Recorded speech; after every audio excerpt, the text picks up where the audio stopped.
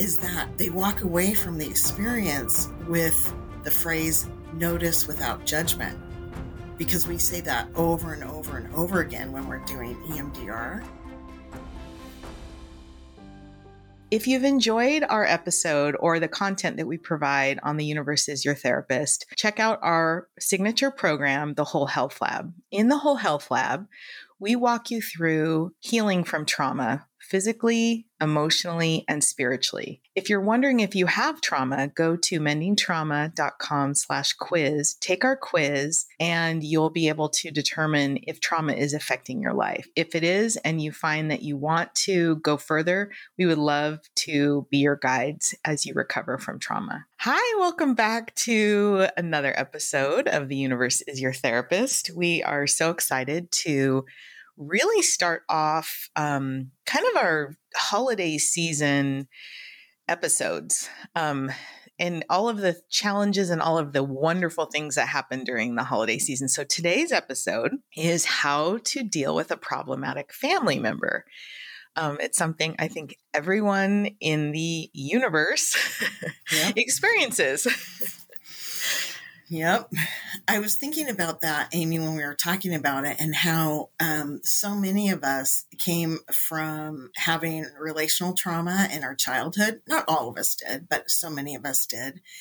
And that if we think about how the dynamics of a family can contribute to trauma for children, and we recognize that those dynamics can be really difficult to navigate and break when we're on our own healing journey. I think that this episode is just a great one to help people and guide them through the idea of both and. Like I can love my family members, and I can also have limited exposure when it's disturbing, or I can love my family members and appreciate them, and I can have boundaries with them, that sort of thing. That's hard to do. Yeah, I love that, the both and. And, full disclosure, of course, we've had problematic family members, and Lena and I define that differently, and our relationship with people in our family is different. And so one person who may be very hard for me is not hard for her. And that's both the beauty and the challenge of the family dynamics.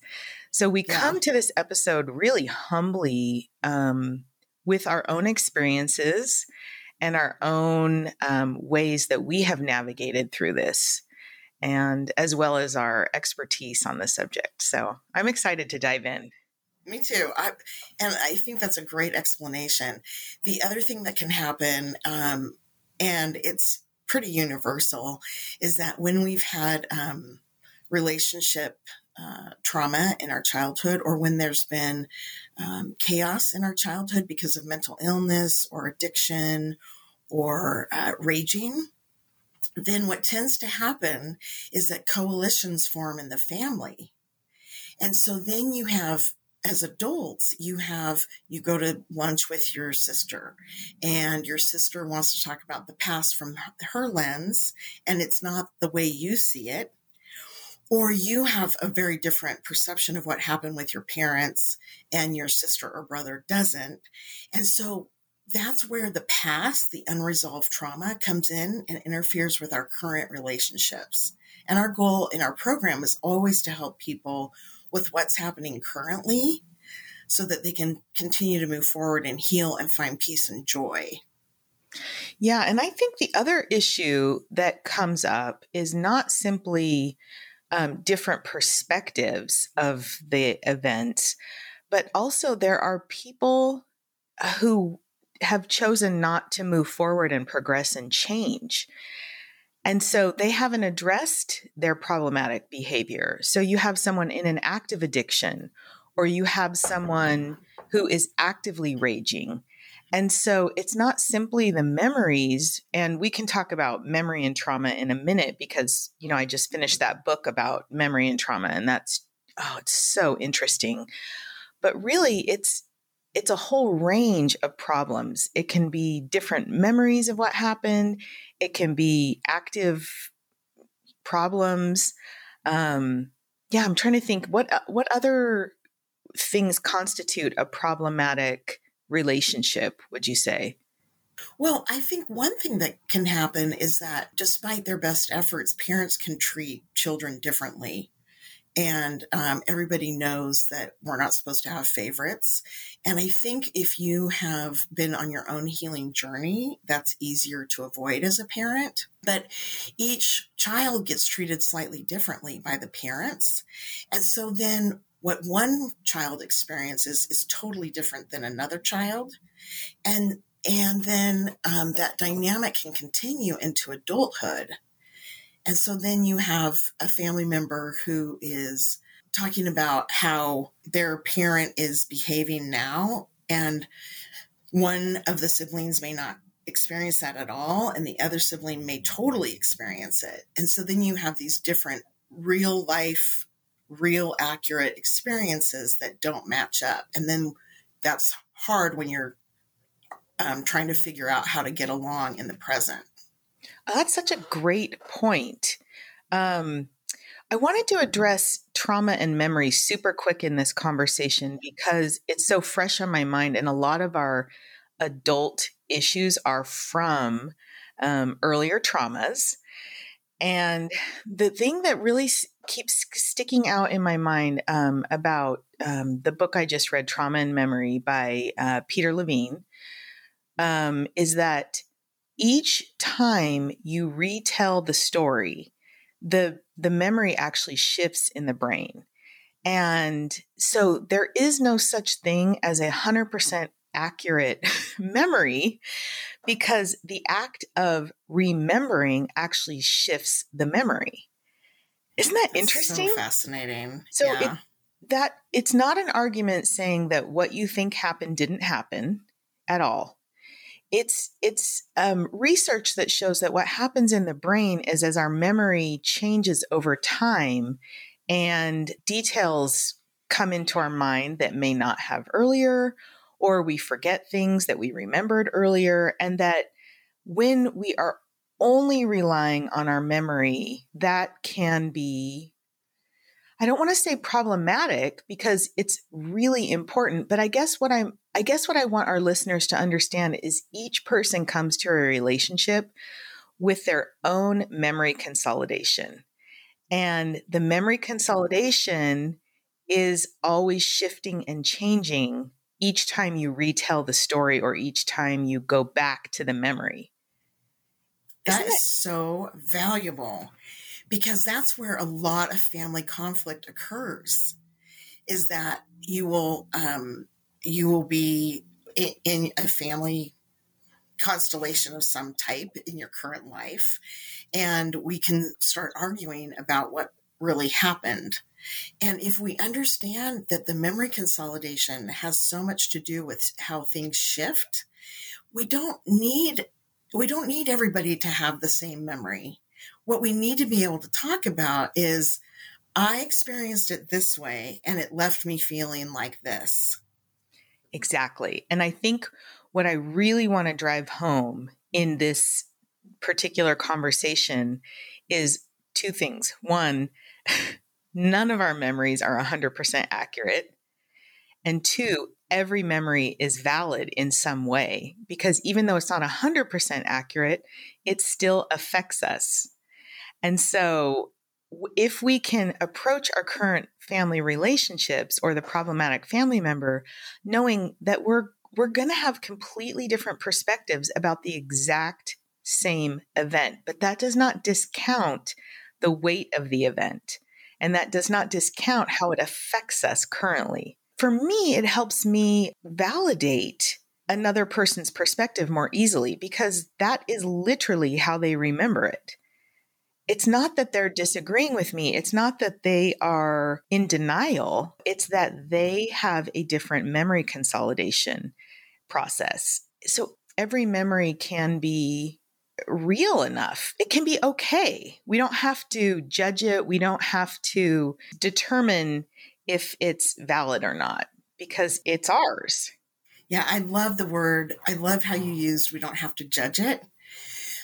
Because that is present in a lot of problematic family relationships. I mean, people don't even realize that it's present, but when relationships have been chaotic, the brain uses a lot of judgment to try to keep ourselves safe physically and emotionally. And so one of the things that I've seen recently in some of the coaching clients that I've done EMDR with is that they walk away from the experience with the phrase notice without judgment, because we say that over and over and over again when we're doing EMDR, and they end up using it in their regular life with their familial relationships. And one of my clients a few months ago said to me, it's totally changed my relationship with my family. In fact, one of my family members said, you seem so much calmer. And he said, it's because, he explained to her, he said, it's because I'm noticing without judgment. That's so awesome. So let's dive into that particular part of the conversation, which is, how do you, in real life, real time, right now, how do you deal with a problematic family member? So you notice without judgment. So are you noticing your thoughts without judgment, or are you noticing their behavior without judgment, or both? Yep. And then I think a lot about families, our own family, and then families that I work with in the past. And what can happen is that we end up using labels when we're talking about the past or our relationships with family members. And the labels end up being very, very triggering for people. So if I say to you, Susie Q was always mean, okay, and your experience of Susie Q was that once in a while they were crabby, then you and I are going to argue about whether or not Susie Q was mean. Instead of me saying, oh, that's interesting, my experience was more about her being crabby sometimes. So we both are allowed to have our own experience. Okay, so when dealing with a problematic family member, it's important to just allow for the possibility that their experience is simply as valid as yours. Yes, as different as it is. And so here's a question. Let's say the problematic family member is in conversation with you. So let's say you and I have a really problematic relationship, and your behavior currently is either passive aggressive or it's abusive, or how do I deal with that? So we're not talking about past tense. We're talking about this person has not changed their behavior, because that's really more the norm. That's true. Yeah, that's accurate. I think the way I think about it visually is that when you're dealing with somebody who is still struggling in their own journey because they haven't gone as far in their healing, I think about it like they're trying to hand you a load of poop. They're handing you a load of poop. Okay. And it's up to me whether or not I take the load of poop. So how do you not take the load of poop? The best way I know is a couple of productive verbal responses. So, and you have to be genuine in this. It doesn't work if you're being sarcastic or if you're being dismissive.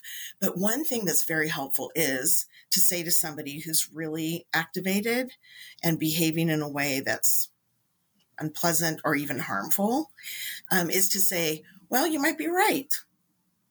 And that's it. So if they're like abusive to you, like, this dinner is terrible, you just say, you might be right.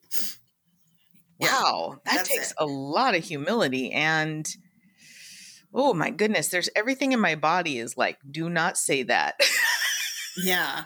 Because it's not protective. No. And in our perception, it may be completely false. But if the goal is to have more pleasant interactions, if the goal is not to win, then we have to engage verbally differently. And so that's one really effective verbal tool to use. Another one is, and I think people are going to get a laugh out of this. I was somewhere a few years ago and I was with a friend, and then another friend came up and started talking. And this friend was talking about, so let's say friend A is Susie. Okay. And so Susie was talking about some of the health problems they had, and friend C was trying to be really helpful to Susie. And so was saying to Susie, well, have you tried this? Have you tried this? Have you tried this? And I know and love both of these people. And I could tell that Susie was not really enjoying it. And so finally Susie said, you really want me to feel better, don't you? Instead of saying to friend C, look, I've tried all this stuff. Mind your own business. Susie was able to say, oh, you're really interested in what the things that I've tried to feel better. And that's it. That's all she said. And then friend C kind of was taken aback, not because it was rude, but because she was like, oh, yeah, I am. And then Susie said to the friend, I really appreciate that. And it's not super helpful for me to go over it right now, but I really appreciate your concern. That is lovely, because that is the true motivation when people are trying to fix us. Yes. Right? That it's either control or they love us. Yes. And or both. Oh, yes, oftentimes both. There are plenty of people who are controlling who also love us. Yeah, it's true. So that is really interesting. You said something a few minutes ago that I wanted to circle back to real quick. You said if the goal is pleasant conversation and something else instead of winning. Yeah. And I want to circle back to that. What it made me realize is that a lot of times in my conversations with family members, the goal has been the truth. Yes. Right? Yeah. And there is something in my brain that just loves the truth. Yeah. And I'm not saying there's no such thing as truth. Yeah. But I particularly like my version of the truth. Right? Yes, of course. So I've never thought of it in terms of winning or something like that. But when you're trying to get to truth, capital T, in a relationship, I'm not talking about science. I'm not talking about the news. I'm talking about in a relationship dynamic, capital T truth can be fuzzy at times. Yes. Yes. It does come across as trying to win. Yes. And that will never, ever, ever work. You walk away from the interchange more. Yep. Yeah. You walk away from the interchange more damaged and more distressed. Yeah. Okay. So we've talked about problematic memories. We've talked about problematic current situations. So you've named a few phrases. Can you repeat the phrases for our listeners so they kind of have it fresh in their mind? Sure. Yeah. So one phrase, and again, this has to be done genuinely. It can't be done snarky or passive aggressive or dismissively. So one phrase is, you could be right, or you might be right. It's really effective with bullies of any age because it totally takes them aback and their brain like pauses. And so that can be very effective. You just don't say anything else except that. And then you wait for the other person to respond. And one thing that we do is we use some tools and then we keep going on and on and on. And that is not going to work because we keep arguing the same points for decades and nothing gets done except for harm to the relationship. So that's a super important and effective tool. Okay, what's another phrase? The other phrase is, wow, you are really interested in having me be in charge of the PTA brunch on Tuesday. So I'm saying no to the brunch. And the person's like, but you've got to do it because no one else is doing it. Oh, wow, you really want me to be in charge of it.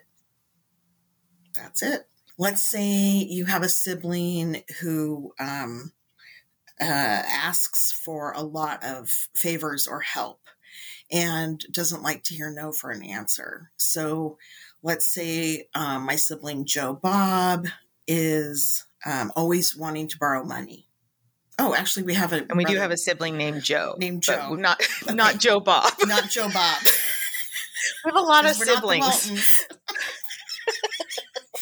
And actually, Joe Bob does not ask to borrow money. But this is something I hear all the time when I work with families. So Joe Bob is pretty consistently asking me to borrow money, and so he says to me, "But I only need $100." Now the tendency is for me to say, "But you never pay me back." That's not helpful in establishing boundaries. So instead, I'm going to say, I can see that you're really stressed and you really need the $100. And right now I'm not able to do that. But why not? I'm really desperate. You really need to help me out. You always have before. I know I have always helped you out before, and I wish I could now, but I can't do it. And they'll keep pushing. One of my clients said to me a few months ago, the thing about being a people pleaser is when you stop pleasing people, they get really pissed. Yes. That was so great. True. Yeah. True that. So being able to, I call it repetition, like a broken record, repetition, but you have to do it calmly and kindly. And I also call it not over talking about what you're setting the boundary for. So those things can be helpful too. Love that. I love it. Thank you. Okay. And what we've seen in our program, the Whole Health Lab, is that we have, of course, as we know, trauma often happens in childhood, but it can also happen in adulthood. But the majority of trauma that we see, I would say, is from younger years. Actually, it's probably about half and half. But what we see in our clients is that the past trauma is still affecting their relationships. And that's where we see conflict in relationships. And so one of the things that we've done in the program is, of course, EMDR, which we have an episode on EMDR to help people with the past trauma so that then their brain can heal a little bit. And that obviously changes everything, including your relationship dynamics. What are some other things we do in the program for people with conflict in relationships? I think one thing that we do is we provide a community where there's a lot of validation, and people can get really mixed up about validation. Validation isn't that I agree with you. Validation is I understand where you're coming from. We don't need to argue with people's version of things. And what the community does in our program is it really helps people to feel heard and listened to and seen. Yes. You were talking about validation. And I think we don't need agreement to validate. And I love that we do that in the Whole Health Lab. We get together once a week for community connection. And sometimes we talk about what's going on in the past, but almost never. It's almost what's going on right now, because trauma, unresolved trauma, deeply affects the relationships that we have right now because it actually alters our perspectives on the world. And you cannot have an altered perspective of the world from trauma and not have it affect your current relationships. It's Absolutely. Impossible. Yeah.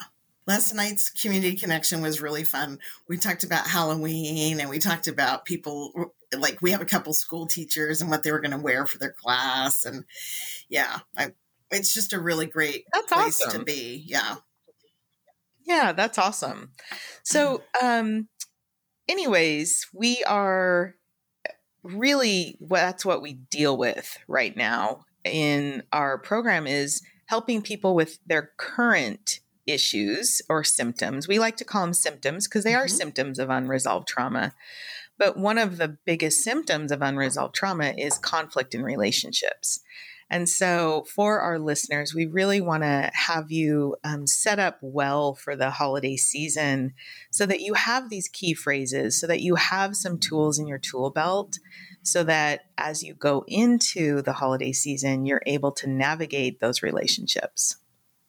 Well said, Stister. Thank you so much for joining us. Thank you, Stister. We'll see you next week. Thank you for listening to The Universe is Your Therapist this week. If you have any questions or are looking for more information, you can find us at Mending Trauma on Instagram, as well as mendingtrauma.com, our website. And if you're enjoying our content, we'd love it if you could rate, review, and subscribe to the show. We'll see you all next week.